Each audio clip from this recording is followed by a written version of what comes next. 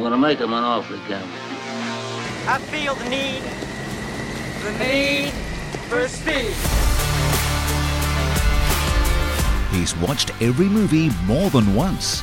He's Stephen Fennick. Go ahead. Make my day. He's watched the latest Disney movies with his kids, but that's about it. He's Trevor Long. You talking to me? Together, they bring you the best movies you've never seen.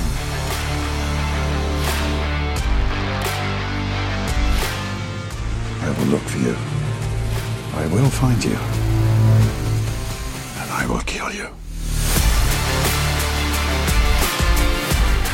Rent, buy or stream the latest and greatest movies on Fetch.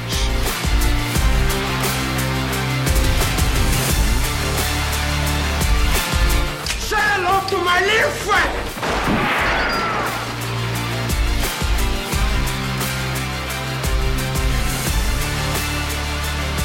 The best movies you've never seen.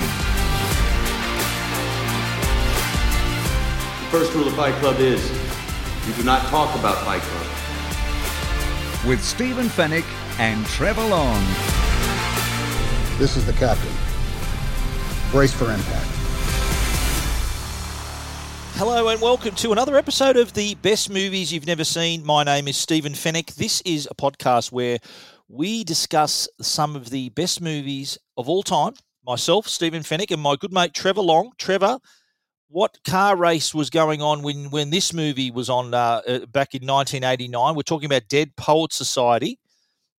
You haven't seen this before. That's what this podcast's all about. Trevor's first watch, my multiple watch, and we discuss what he likes, what he doesn't like, and the whole movie in general. Late 80s, I was too busy being an Australian touring car nerd to be watching movies. So I was right. You were watching cars going around the track. I was sure, right. No doubt. That's absolutely spot on. And that's what I love about this is you are so deep, so beloved of all these movies that you're literally walking me through them week by week. That's great. And you know what? I'm loving the feedback we're getting from our listeners too. Thank you for the feedback and the ratings. The feedback we're getting is that I never noticed that in the movie. I didn't realize that. So they were there. I think the whole thing about this is not just your first watch, but also the way we talk about it, the way we discuss it here.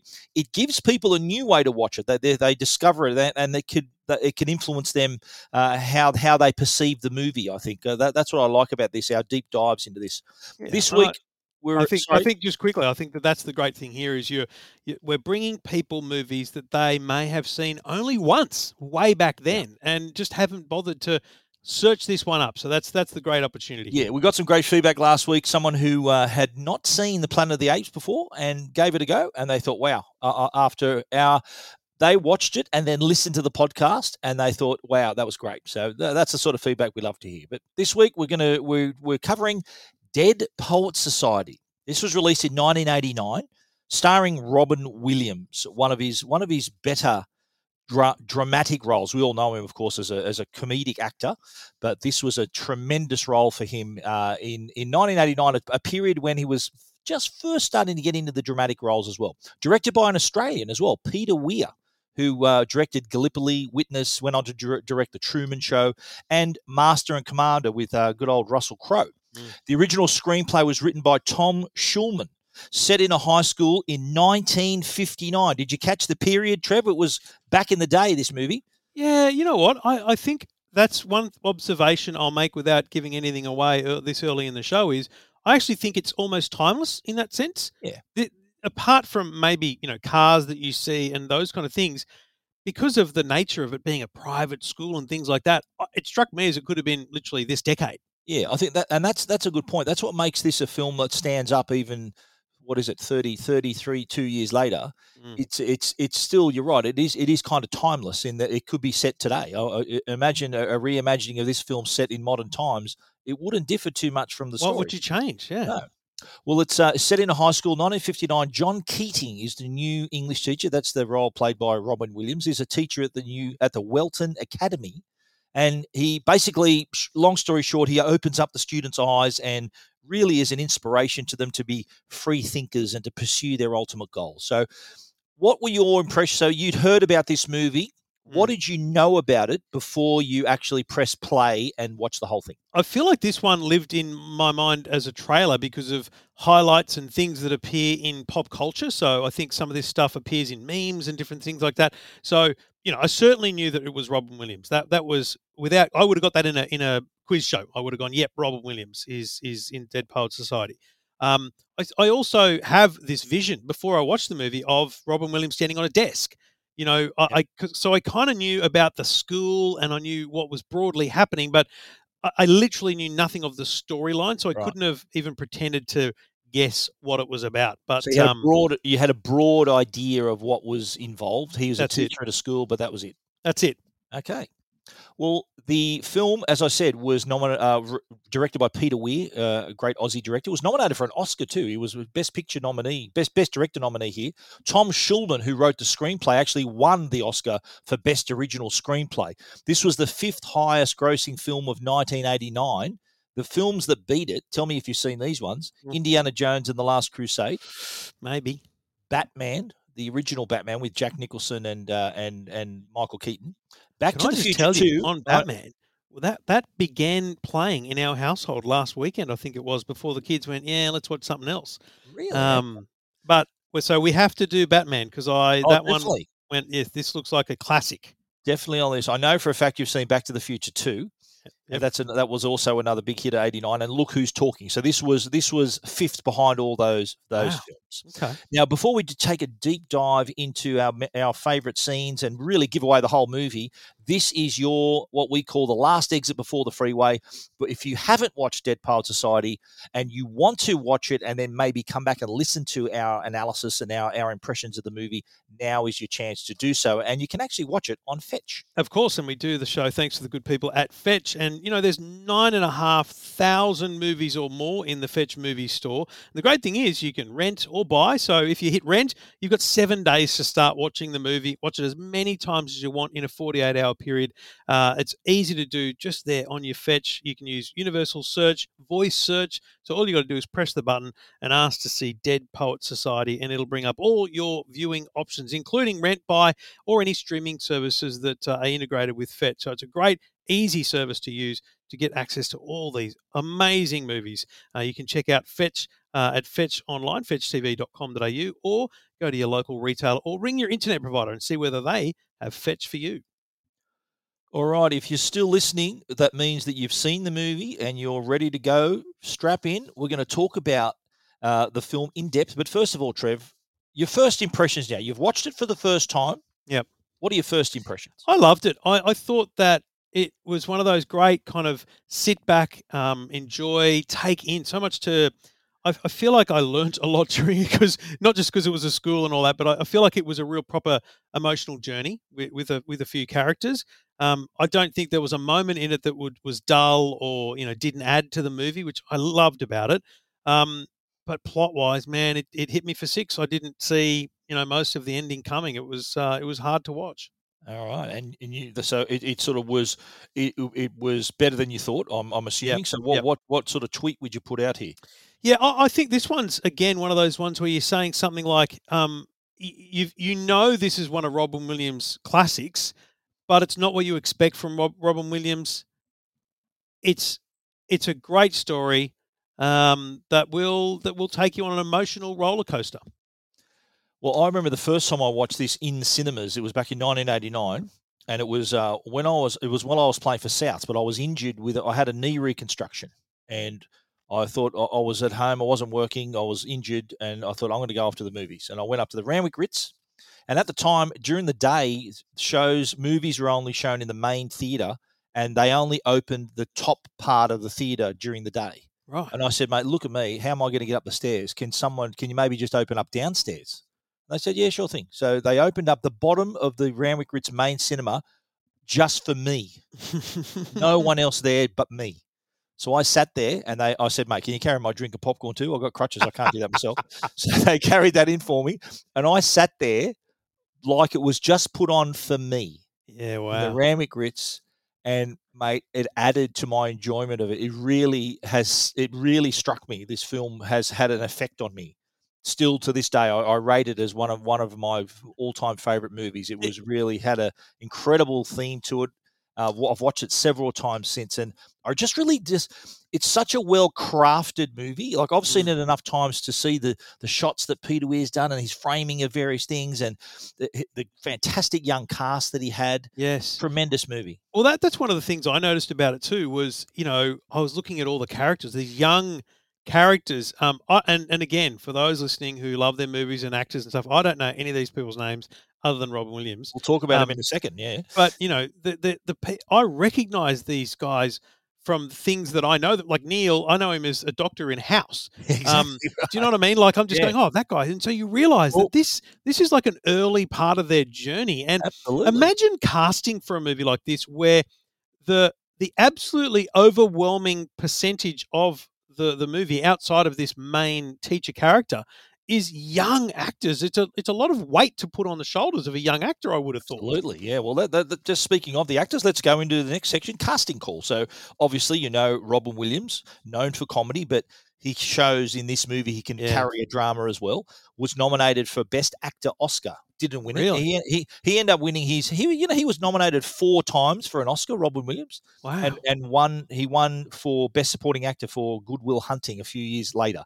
But as I was mentioned, the excellent young cast was probably led by Ethan Hawke. This was one of his very first films. He plays Todd Anderson, who's that young, shy kid. His brother, I think, was like a legend at the school, and he had a lot of. Remember, the principal said, "Oh, you got large, big shoes to fill, young man."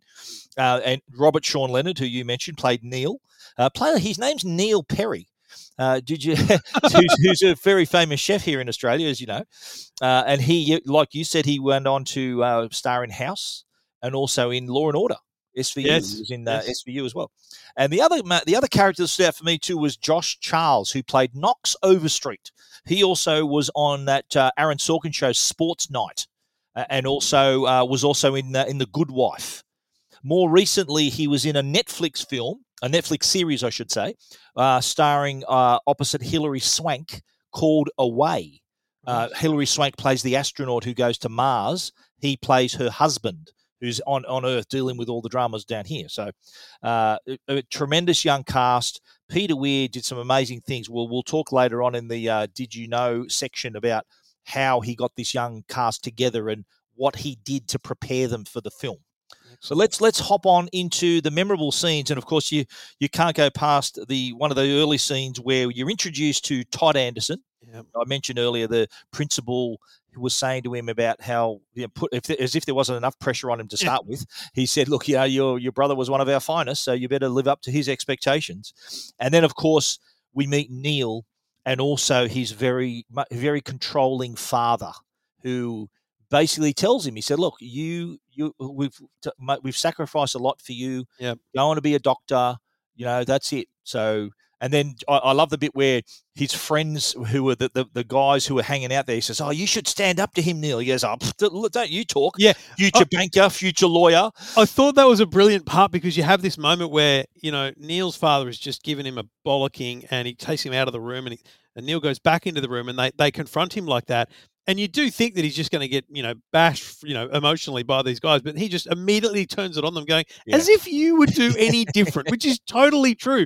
And it was actually, it's kind of a moment where you go, it's a well-written show for that very reason. It doesn't try to, put some huge, weight on one guy. They've all got this shared burden. Yeah. They've all got a shared burden of responsibility and expectation at this moment. You got to remember too, we're talking 1959, so it was a period there where very conservative. It was the families were really interested in obviously their children succeeding, going to college, and setting themselves up for life. So it really set the tone early, I thought, for the film about what we're going to be expecting for the rest. Yeah, and I think this is the moment where you set up the boys there, you set up the students, that core group there, and then they move into setting up Williams, and you do see Williams quickly in the kind of hall area, just sitting behind a couple of the teachers there. But then they move into this moment in Robin Williams' classroom.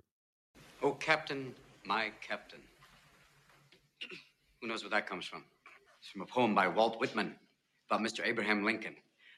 Now, in this class, you can either call me Mr. Keating, or if you're slightly more daring, oh, Captain, my Captain.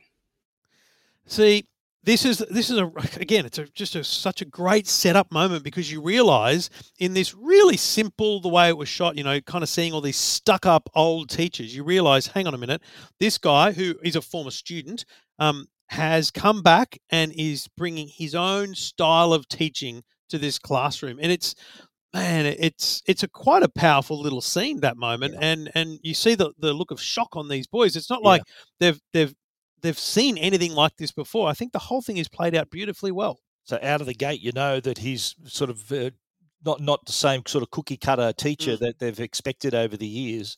That poem actually that he refers to was actually that Walt Whitman's a real poet, and that poem was written in 1881 about Abraham Lincoln. Oh, Captain, my Captain. So the setup was amazing, and the theme of that, which remember it was down in the sort of lobby area of the school where all the students' old pictures were. And he said, "Look, you walk past these every day, but you've never really looked at these photos. These were young guys like you, but you know what? All these people you're seeing here now, they're fertilizing daffodils. They're dead. So this is sort of where the first sort of instinct where you need to make your lives extraordinary. Do something to so that one day you're going to shrivel up and die. So do something with your life." And I think that's, again, the moment where you go, is this guy just going to be a loose cannon in the classroom? But then taking the kids out, and you think he's just standing there giving them a bloody tour or something, but then you realise he's got these really deep messages. He has these focused moments of very clear messaging to the kids in that moment where he's making them huddle around, and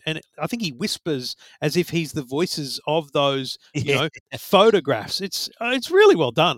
You can imagine an extraordinary teacher wanting to be that way. Absolutely. Well, we soon see his teaching style in the next scene where they get out their poetry books. Now, I want you to rip out that page. Go on. Rip out the entire page. You heard me. Rip it out. Rip it out. Go on. Rip it out. Thank you, Mr. Dalton. Gentlemen, tell you what, not just tear out that page, tear out the entire introduction. I want it gone. History. Leave nothing of it. So that was quite a scene where that little moment, you could tell the characters of all the students. The first student to rip it out was Charlie Dalton. He was the first one to do it. He goes, right, you knew he's a bit of a go-getter. Yep.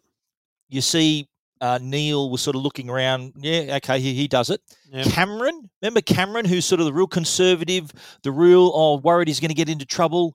He got his ruler out and wanted to tear it neatly. So that little scene shows sort of a little glimpse into their characters.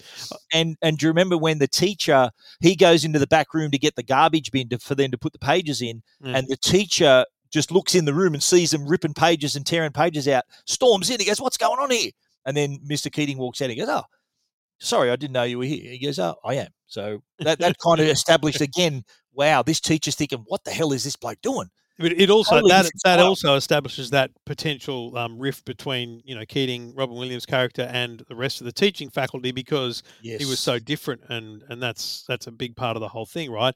But then you move on, and I think they're at getting lunch or something, and a lot of the boys are then huddled around thinking, "Who is this guy?" They know he's a former student. They find an old yearbook and they're looking through it at him, and there's this mention in the yearbook of the Dead Poets Society. What was the Dead Poets Society? The dead poets were dedicated to sucking the marrow out of life. Spirits soared, women swooned, and gods were created. Not a bad way to spend an evening, eh? Confronting him about what is this, because you'd look at this and go, "What's the Dead Poets Society?" So you'd have to ask as a kid, wanting to know. It's the name of the movie, isn't it? It's the name of the movie. Right? I love it when they mention the name of the movie in the movie. I like that. Right. That's a bit OCD of me. I like it when that happens. It's their way of going, hang on a minute, this guy is... They're starting to already look up to this guy and have this fascination, respect, a whole bunch of things about him, and they literally, from that moment, they're off. They're going to convene the next version of the Dead Poets Society, and that they do. I do like it when they're trying to get his attention. Remember, he's walking away. They've got the yearbook, and they say, "Mr. Keating, Mr. Keating." And then one of them says, "Oh, Captain, my Captain," and he stops and turns around. He responds to that. But and isn't that they interesting? And we'll get to this again later at the show. But it's interesting how important that line becomes in several parts of it, because firstly, it's him introducing himself as this strange teacher. Then it's there to get his attention, and then obviously later on we'll hear it again. It does, yeah. Well, they do end up going to the cave. They have their first meeting of the Dead Poets Society, and then the very next day we sort of in class with Keating, and we see how he's not only he has a different teaching style, but how he comes across. He does all his voices and makes his class not only interesting but also entertaining. Yeah. Like he does his Marlon Brando accent and John Wayne, and at the very end of that lesson, then he stands up on the desk, and they say, "Well, what are you doing up there?" He goes, "I do like to get up on here because I think every now and again you really need to change your point of view." And they all then stand up on the desk, and they all do that as well. But it just establishes that I think for a lot of the students, this class of his was something they had to do. Yeah, it's not like they were going to be. This was critical to their success. But this was something they were. It's like I went to a Catholic school, so religion was a subject we had to do. That was no getting out of it. Anyone in high school, go to English, maths, and science kind of thing, and it's like English. I have no need for English in my life, so that. This deep dive into poetry when you want to be a doctor, it's like, what the heck? And so it really paints him in that way. And it's also those messages, right? Different point of view, and him putting that across. But I think this is a really important part of the movie where they've spent all this time on essentially establishment, establishing the broad principle of the movie, the characters, and, really deep dive into the teacher. But then we kind of spin off now and start looking at Neil. And he's sitting in his room. He's under a lot of pressure from his dad to do certain things, but he confesses to Todd, his young, new, very nervous roommate, that he wants to act. For the first time in my whole life, I know what I want to do, and for the first time, I'm going to do it. So that's a great moment. Yeah, it is, and I think the scene before this, which we were talking about, was. Each of the students then sort of you can tell that Keating was getting through to him. He was getting through to. They realised, you could see the little close-ups of them during the scenes with Keating, and you see them, the reactions on their faces. You could tell, wow, this is sinking in. It's really affecting them. And this was the first of the students, and others have their own actions as well throughout the film. Because this is their very first Neil, this is Neil, admitting openly that he's going to rebel against his father, rebel against the path that he's been put on, which, his father had set up very well early in the movie. And he wants to act, and you're like, okay, dude, whatever. But then he goes off, he auditions, and he gets the part. So you realize in this very short space of the movie, this is an important part, because this is going to be one heck of a fight when his dad finds out. And so in the meantime, we see, and we haven't mentioned this scene, but Knox Overstreet is invited to his father's friend's house for dinner, and he meets Chris, and he becomes his journey trying to win over Chris. So that happens as well. But the next scene was, I think, where Todd Anderson. He was told at the end of the scene, remember the scene where they're standing up on the desk, and Robin Williams goes to him and goes, and you know what? Next thing you have to do, you're going to read a poem, and you've got to stand up and read it in front of the whole class. And Todd Anderson was on the desk. He goes, and I know how much that terrifies you. Yes. And so this is the scene now where we've come to that point, and this scene actually starts with Knox reading out a love poem to Chris. So he gets a bit of razzing from his students, his classmates. But then Robert Williams says, well, you know what? Love is a very strong theme of poetry. That's not unusual. And then he gets Todd up and says, righto, time to put you out of your misery.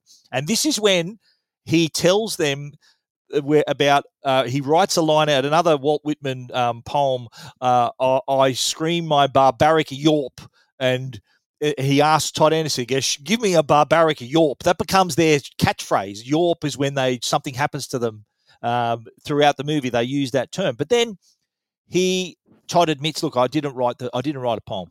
And Robin Williams, I liked how he says, he goes, what do you mean there's nothing you feel like worth? What is inside you is worthless? Come on. And he really pressures him then and goes, right, look at the picture, tell me what you think of. Don't think, just talk. And he just comes up with this amazing flow.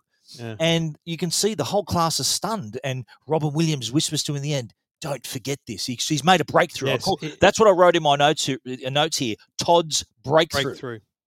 And it is. It's an important thing, and that's again. You'd like to think that in school, at a school like this, right?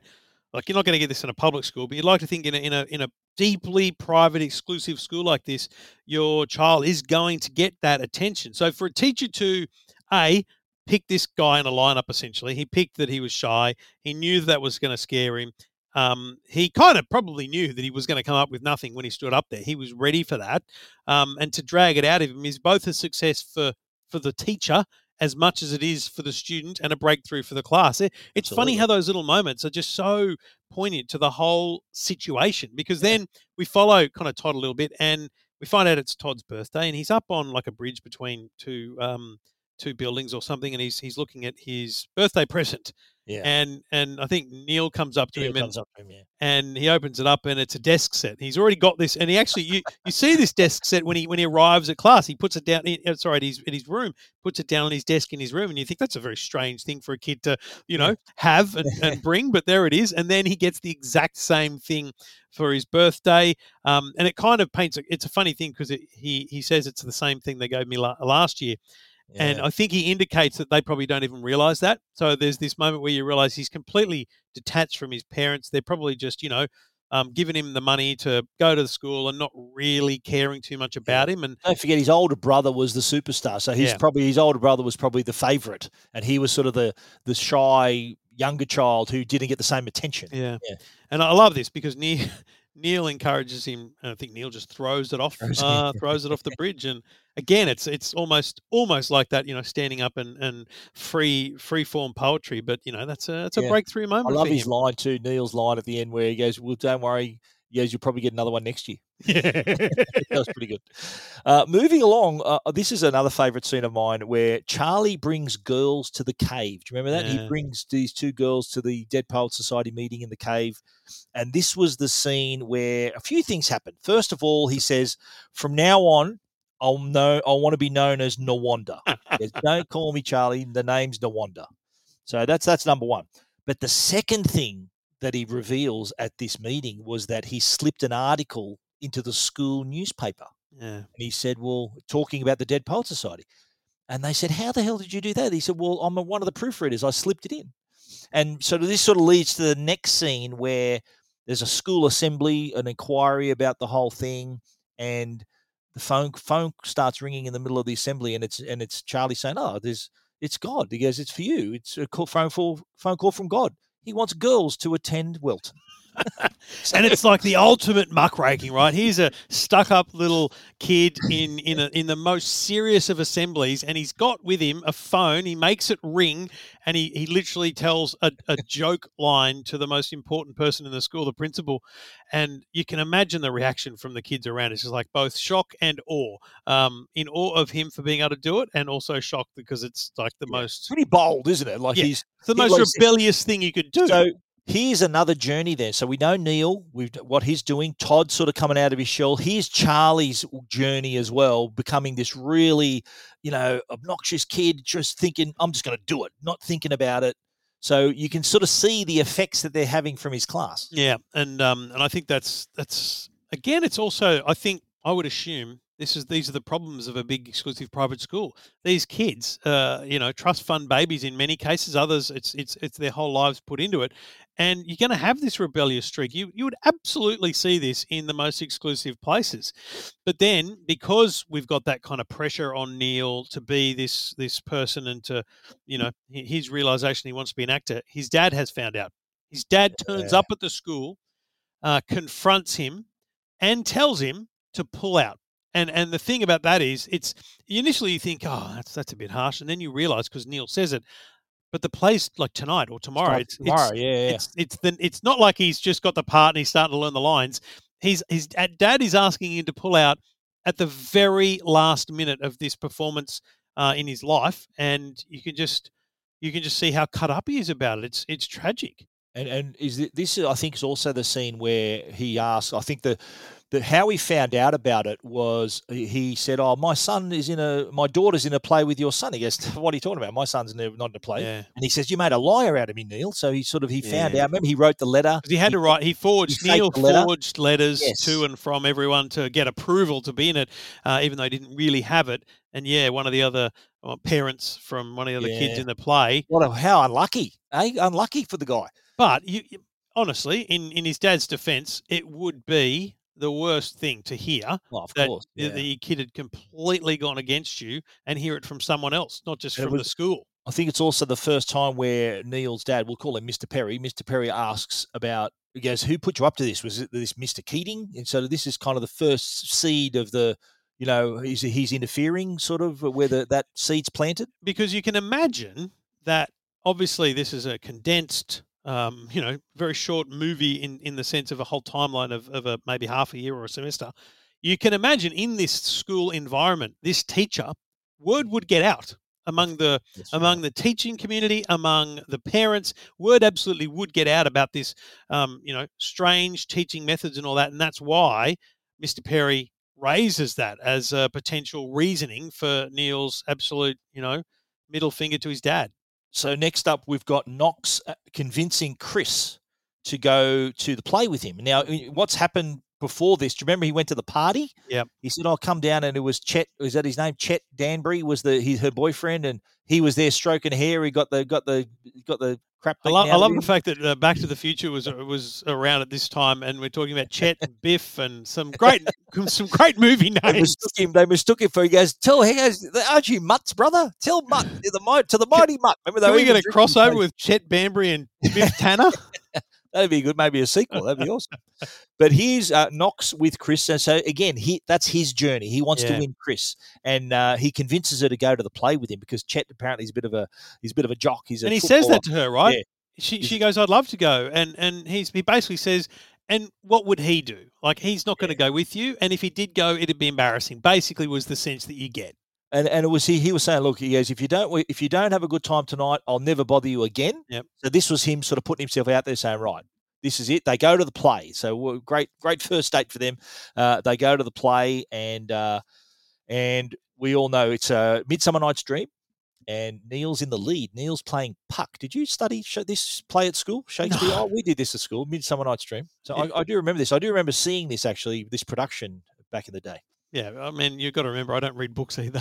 No movies, no books. So I'm literally, flying blind when it comes to anything thespian of the style.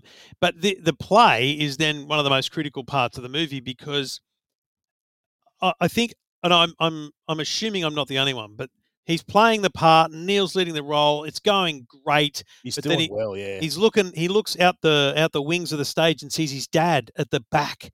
Yes. And you think I thought to myself, "Oh, this is awesome. His dad came." His dad. He wasn't supposed to. Remember, early on they said he's going to be in Chicago for a few days. He's not going to be there. But he also, just 24 hours ago, he was told not to be in the play. So you've got this moment of, okay, so what happened here? Is he going against his dad's wishes, or is he going against his dad's wishes and his dad's just putting up with it? What's happening here? That was just on that. That was an interesting point because he tells Mr. Keating that my dad says, "Look, he's going to let me do it." But did he actually do that? Did he tell his dad? I suspect he said nothing. Yeah, and just went on with it anyway. That was. It didn't come across to me that Neil's dad had been told either way. Yeah. Neil's dad, in my mind, was under the assumption this kid was not going to be in the play. So he either did tell him that he was going to do it, and he was going against his wishes, and he wanted him to know that up front, or Neil's dad found out another way because he turns up at the play. And so for me, I'm watching this thinking, okay, so his dad's here. This is a big moment because his dad's going to be proud of him. He's going to see him do this thing. His dad doesn't strike me. I'm watching it going, this is the most boring play I've ever seen. I'm tipping that's what Neil's dad's thinking, right? He's thinking, he's in the theater. This is not what I want for him. I don't want him to be an actor, let alone all these effeminate parts and whatnot. So he's literally looking at it going, what is this? But is he also just proud that he is playing this exciting role? That was, in my mind, I went with, we're going to get, this movie is going to end with this beautiful reconciliation and this movement towards this young guy getting to do what he wanted. That's the roller coaster of emotions that this movie presents, because we know what happens next. Yeah, well, the next scene is Neil, his father takes him home, and there's a bit of friction between the students. The students all stood up, and remember, they all did a big yawp. They were really they loved his performance, and they were really happy for him. And then when his father's bringing him out of the theatre, he turns around to Keating and goes, "You stay away from my son." And that's the moment where it turns. Yeah. So you've got this thing where his dad's there, he meets him, he waits for him to get changed, and everything comes out. And you think that he's going to walk him out, I don't know, to take him home or whatever. But and the car's just there. But it's that moment where he turns to him and says, "You stay away from my son," that you realise, oh no, he's not on board here. The dad is not on board. And then they take him home, and he's home, his mother's waiting at home, and his father says, "Look, why do you insist on defying us?" And then he lays the news on him. Then he goes, "I'm withdrawing you from Welton. You're going to a military academy. You're going to Harvard, and you're going to become a doctor, and that's it." And then when he tries to speak, this is the heartbreaking part for me, is when he tries to speak up for himself, and he's got nothing. He has nothing. He goes, "What? Say something." He's got nothing. And I think he's at that point. You think, well, this guy, he's defeated. Yeah, he's defeated, and we all know what happens next. Now, I really want to hear your impressions here, because you seeing it for the first time. I remember what you told me when you saw this scene, and what he opened up the window, and tell me what you were thinking then. I honestly didn't think he was going to kill himself. I really didn't. I knew there was this huge friction. I assumed we were going to go down the path of, run away or something like that. I just never saw it escalating to that level. And it was so heartbreaking because, the emotions of this, very not stuck up family, this very humble family that's, trying to do well for themselves and their son. The mum who clearly in that era is just the mum and the housewife and, has no say. You can imagine in a modern era, she'd be up in arms fighting for Neil to be able to do the play and that kind of stuff. But, there's this thing where the mum and dad are in bed, and it's not like you hear a gunshot. No. Yeah. The father just sits up, bolt upright, and goes, "What was that?" Yeah. And I think that's smart, because I've never heard a gunshot in my sleep, but you can imagine being asleep and hearing something and wondering what it was. And that was very well done. It was that impression of what was that. And so you don't know until he gets down there to the study, and you don't even see, but you see his feet behind the desk. You realize a little cloud of smoke in the corner. But also just before that, what were you thinking when he had the window open? He had his shirt off. He had the window open. And remember that little crown he was wearing during the play? Yeah. That to me, that was almost like it had like a biblical reference, like a crown of thorns he was wearing. This is my burden, the crown of thorns that he wore, and he put it near the window. He was sort of bracing himself against the cold, and then we know what he did. He ends up killing himself. I honestly just saw it as being this kind of poignant transition of the character. Mate, him killing himself really hit me for six. And that's why I described this as such an emotional roller coaster. It was a huge plot turn, wasn't it? So you didn't see that coming. It really sort of changed the whole direction of the movie for you, didn't it? Not at all. I did not see that coming at all. And you just realise at that point, that's where this thing, is going to just completely turn against Robin Williams now, because having already established that Mr. Perry blames, Mr. Keating for what's going on in Neil's head and this transition to acting and all that rubbish, you can tell everything's going to fall onto Mr. Keating, which is, what happens next. This literal investigation happens, and the school, from the top to the bottom, are now working to understand what happened, to unpack what's been going on in his classes and what impact he had on him. It's a witch hunt. What we see here is the students like Charlie, Knox, all those students are called in one by one to sign a document, and you don't see those characters in the meeting. The character you follow in there is Todd Anderson. He's the last one in, and his parents are there. And I don't know what I did when I watched this time. I actually hit the pause button and looked at the signatures. You saw the document, right? The document, they had all the 5 signatures of the other kids, one more for Todd. and the document had all these things that Mr. Keating, through his impressions, but encouraged him to take up acting against the express wishes of his father. So it was loaded up against Keating, and the parents sitting there saying, "Todd, sign the document, sign it now. You're staying at this school." The message was simple. You're staying at this school. You're going to get this education. We need to move on from this episode. Sign it so that we can keep you here. Well, just before that as well, there was. Do you remember when they were sitting in the room and Charlie's saying, he goes, "Oh, where's Cameron?" He goes, "He's ratting us out right now. Where is he?" And Cameron comes in the room. He goes, "What's happening, guys?" He goes, "You ratted us out, didn't you?" Remember, he punches him. Yeah. And he says, they said, "Look," he goes, you don't know, there is an honor code at this school, you know. If a teacher asks you a question, you answer them. Yeah. And so he kind of gave them up before as the investigation was beginning. Cameron was too happy to give up on Keating. But that brings us, of course, to the final scene of the film, which is where the students have signed this document. Keating is out. His class is coming to order, and the principal walks in as a stand-in.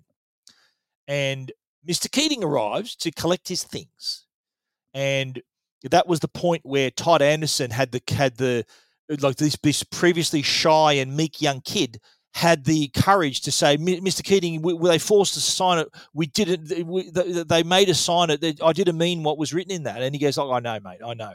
Yeah. And the final shot is him climbing up on the desk, and most of the other students following suit, and him saying to him for the final time, "Oh, Captain, my captain." And he turns around and sort of turns, not quite a happy ending, but a more positive ending. Don't you think? Is it my recollection that not every kid stands? And I think No. that's an important they part don't. of that Yeah. ending is, because no teacher, as flamboyant or extravagant or different or great, would ever win over the whole class. And again, it's those brilliant things, because you imagine as an idiot just, writing a movie going, "This is what's going to happen." And they all stand up on their tables and they say this. But it actually makes more impact for 4 or 5 of them to just sit there going, "Guys, come on, move on. We got to learn the poetry now. The principal's here." Yeah. I liked at that start of that scene where the principal asked, "Yes, go. Let's go back to the introduction." Principal said the excellent introduction. And by the way, that's a fictional book. That doesn't exist. That book, that's fictional. That author. And he goes, "What do you mean?" He goes, "We don't have that, sorry, sir. It was ripped out." He goes, "Well, do you use someone else?" He goes, "No, they're all ripped out." He goes, "Yeah, use mine." So yeah, it was. But I just, and I know that was that. Like, so that's where you go with those iconic scenes, right? All the kids jumping up on the desk. It's just, you'd seen that before, standing up on the desk. You knew of that. You got to remember, with zero context. Yeah. Right. And it's not one of those. It's not a scene that is so common that in pop culture anywhere that I was expecting it to happen. So I wasn't wondering why I hadn't seen it yet or anything. Yeah. But I totally get it and know it and see it now, and it's just such a great way to round out a film like that. It was really great stuff. I think it shows that they've completed their journey. Especially, I see Todd Anderson, Ethan Hawke's character. Yeah. I see him as one of the main characters. Yeah, I see what you're saying. His journey was the biggest one.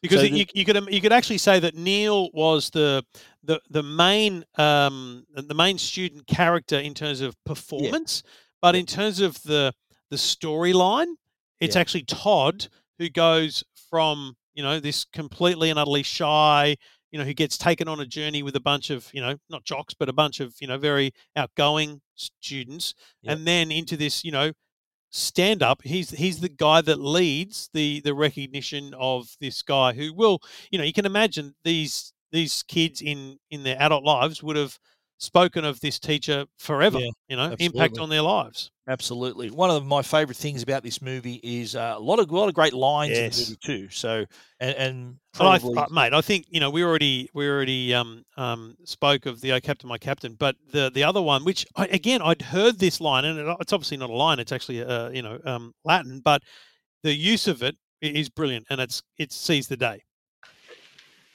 Gather ye rosebuds while ye may. The Latin term for that sentiment is carpe diem. Now, who knows what that means?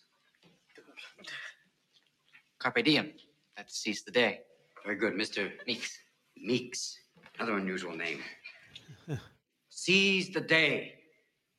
Gather ye rosebuds while ye may. So that's the movie in a sentence there, Yeah, isn't it? it is, isn't it? Yeah. It really is, and it's such a great.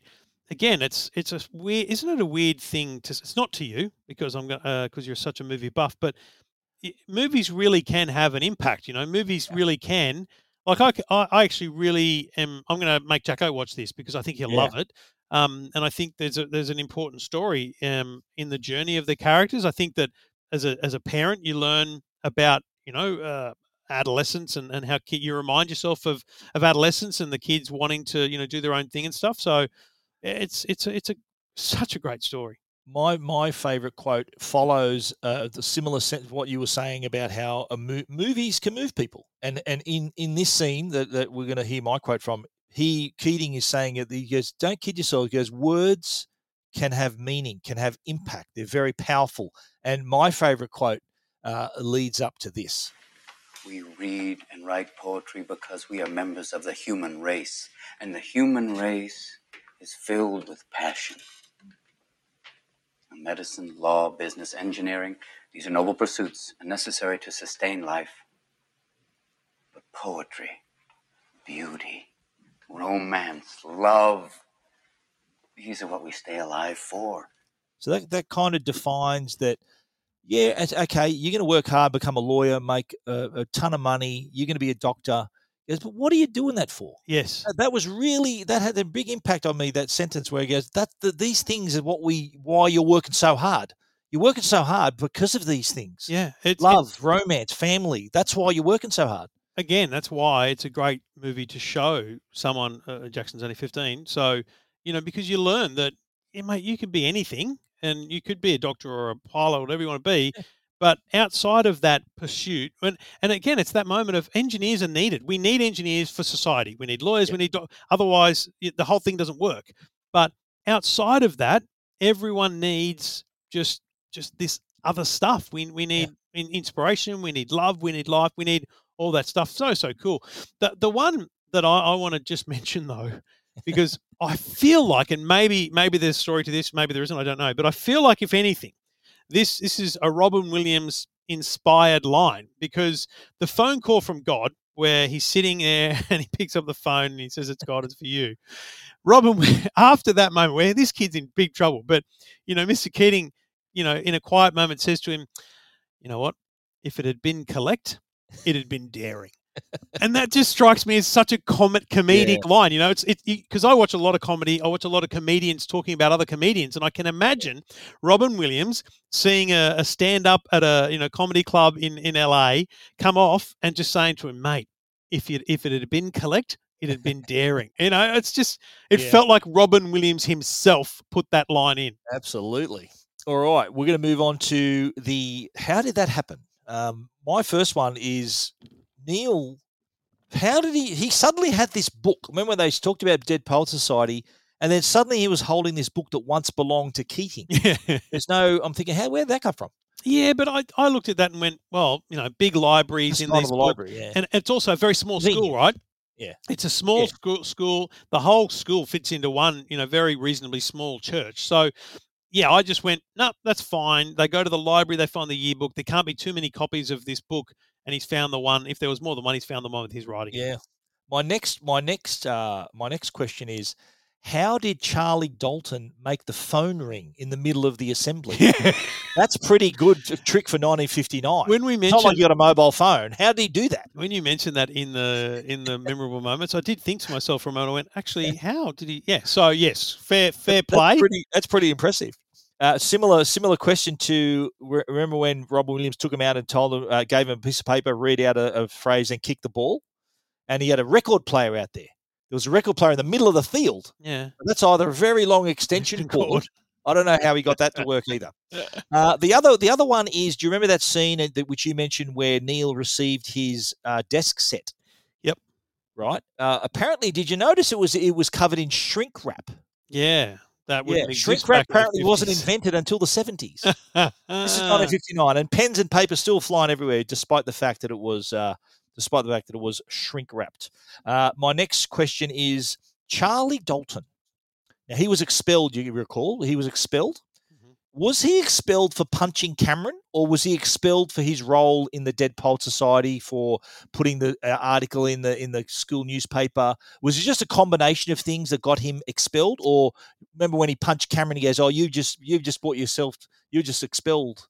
Do you reckon that would have been it, or was it accumulation of all I those? would have thought it was 3 strikes and you're out kind of policy. Right.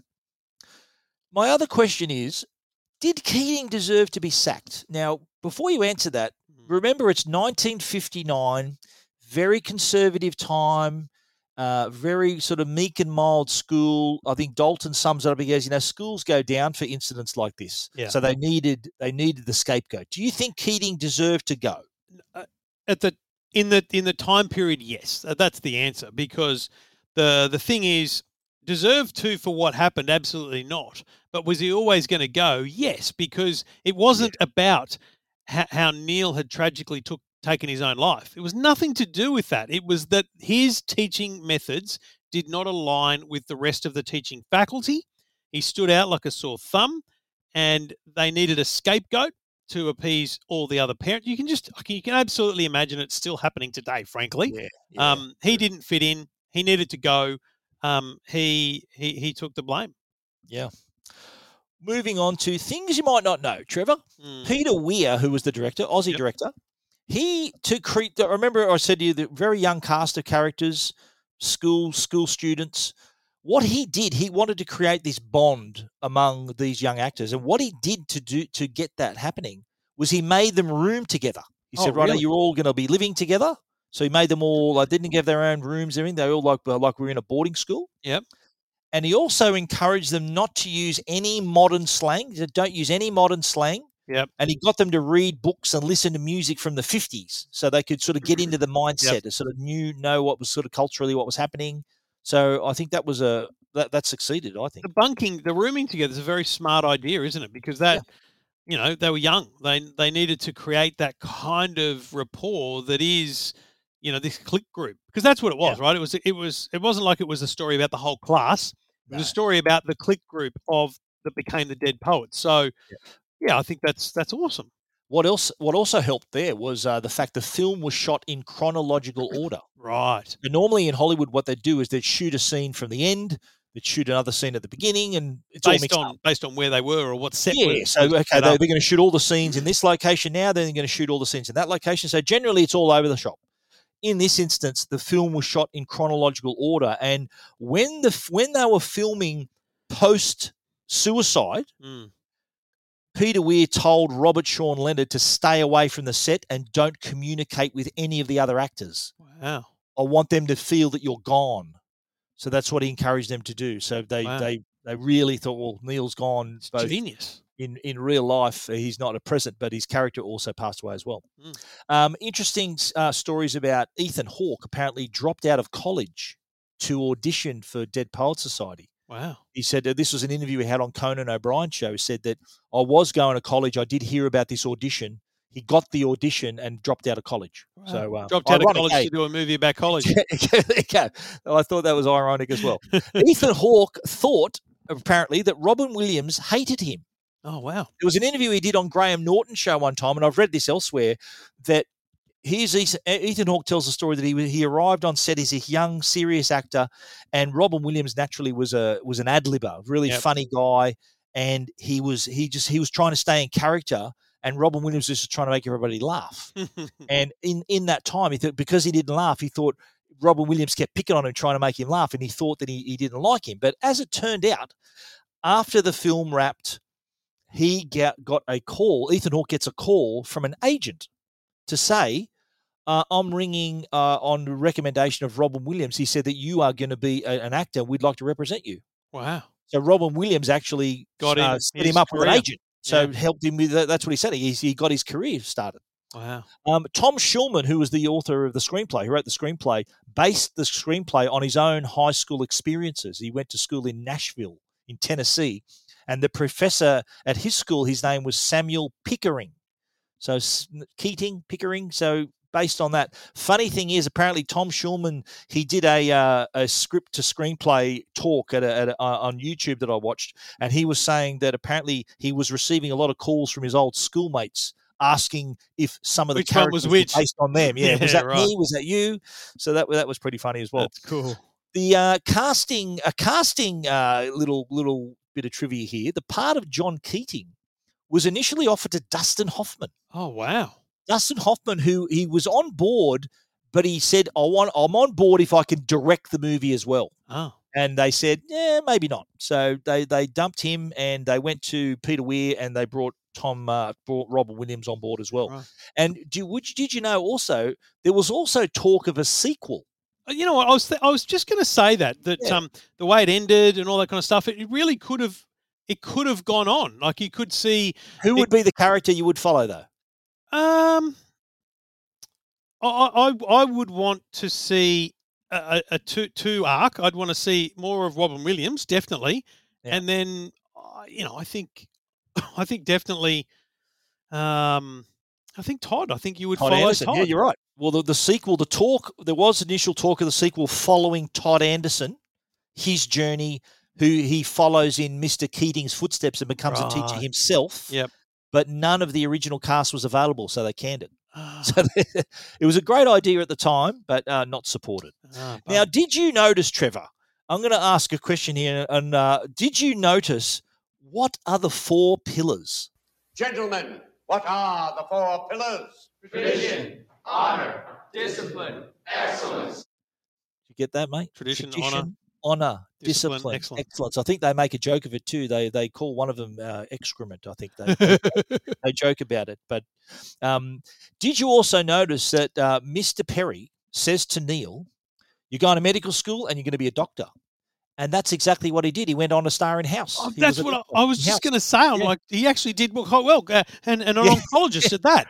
Not the only one either. Josh Charles, who plays Knox Overstreet, Yeah. whose dad, you remember when he went to the Danbury's house and he says, "Oh, how's your dad?" He goes, "Oh, he just closed this big case for GM." He goes, "Oh, you look just like your dad. You're going to follow in his footsteps." Yeah. Turns out he also became in the show The Good Wife, played a lawyer in The Good Wife as well. The other thing that I don't know whether you noticed, there was a really good scene when they woke Todd Anderson up and told him that Neil was dead. Do you remember this scene? Yep. And apparently what happened here, it was Peter Weir wanted to shoot this a certain way, but he noticed the snow starting to fall. He said, "Look, you know what? We're going to do this. We're going to do it right now. We're going to do it outside in the snow." So it's just a snap decision to film that scene. You remember that scene? And it was done in one take. Wow. They got it right. It's a split-second decision. It's snowing. Let's do it out here. Boom, they got it. Wow. Fantastic scene. Righto, mate, we're at the end of the podcast here. What's your wrap-up and your rating? What do you think? Mate, straight up, it's a 9 out of 10 for me. I loved it. I reckon it's pretty clean so far, mate. I'm happy to hear that. To be honest, when I look at the list and our thoughts of movies, Planet of the Apes was the one that was most likely to go wrong for you, and you've done well there. So I'm on board for the journey, and hopefully everyone else is too. But I like this because, I make no bones about the fact that I get very emotional in movies, and I like that. I like tearjerker. I reckon. There's some parts in this movie where you know what, my bottom chin was wobbling a little bit. I got goosebumps just thinking about it. It's a good powerful movie. mate. It's powerful's the word. Yeah, it's a powerful movie. It's one I want my kids to see, not just because they've seen Mrs. Doubtfire. I want to see Robin Williams another way. Like I think that's a great thing about it, but also just the general principles of it and stuff are fantastic. And it's kind of weird to recommend a movie that includes suicide to your kids, but this is an issue in society. That's why I think it should be talked about. It's very good. Totally right. Well, mate, I rate this highly. I won't put a number on it, but it's up there. It is a favourite. I have watched this movie multiple times, and that initial viewing though in the cinema by myself was still stays with me today. It's phenomenal. If it was any other movie, I don't think it would have had the same effect. But it was a powerful film on its own. But seeing it in that way made it even more powerful to me. I still remember how I watch it. So that's Dead Pulp Society. I'm really happy that you've finally seen this movie now, Trevor. Yeah, absolutely. And if you want to see it as well, jump on Fetch. If you've got a Fetch, search it up using the universal search, using the voice search. When you're looking at a movie, you can also view the cast and characters, and that allows you to deep dive into other movies they're in as well. So it's a great way to explore an actor and their own works. You can do all that on Fetch, rent or buy. And if you haven't got Fetch, you can find them at all major retailers, and you can ask your internet provider whether they provide Fetch as part of a plan. Well, that's a wrap on Dead Poet Society. Be sure to join us again next week. We are a bit more of a recent film. We're talking about Joker next week, starring Joaquin Phoenix.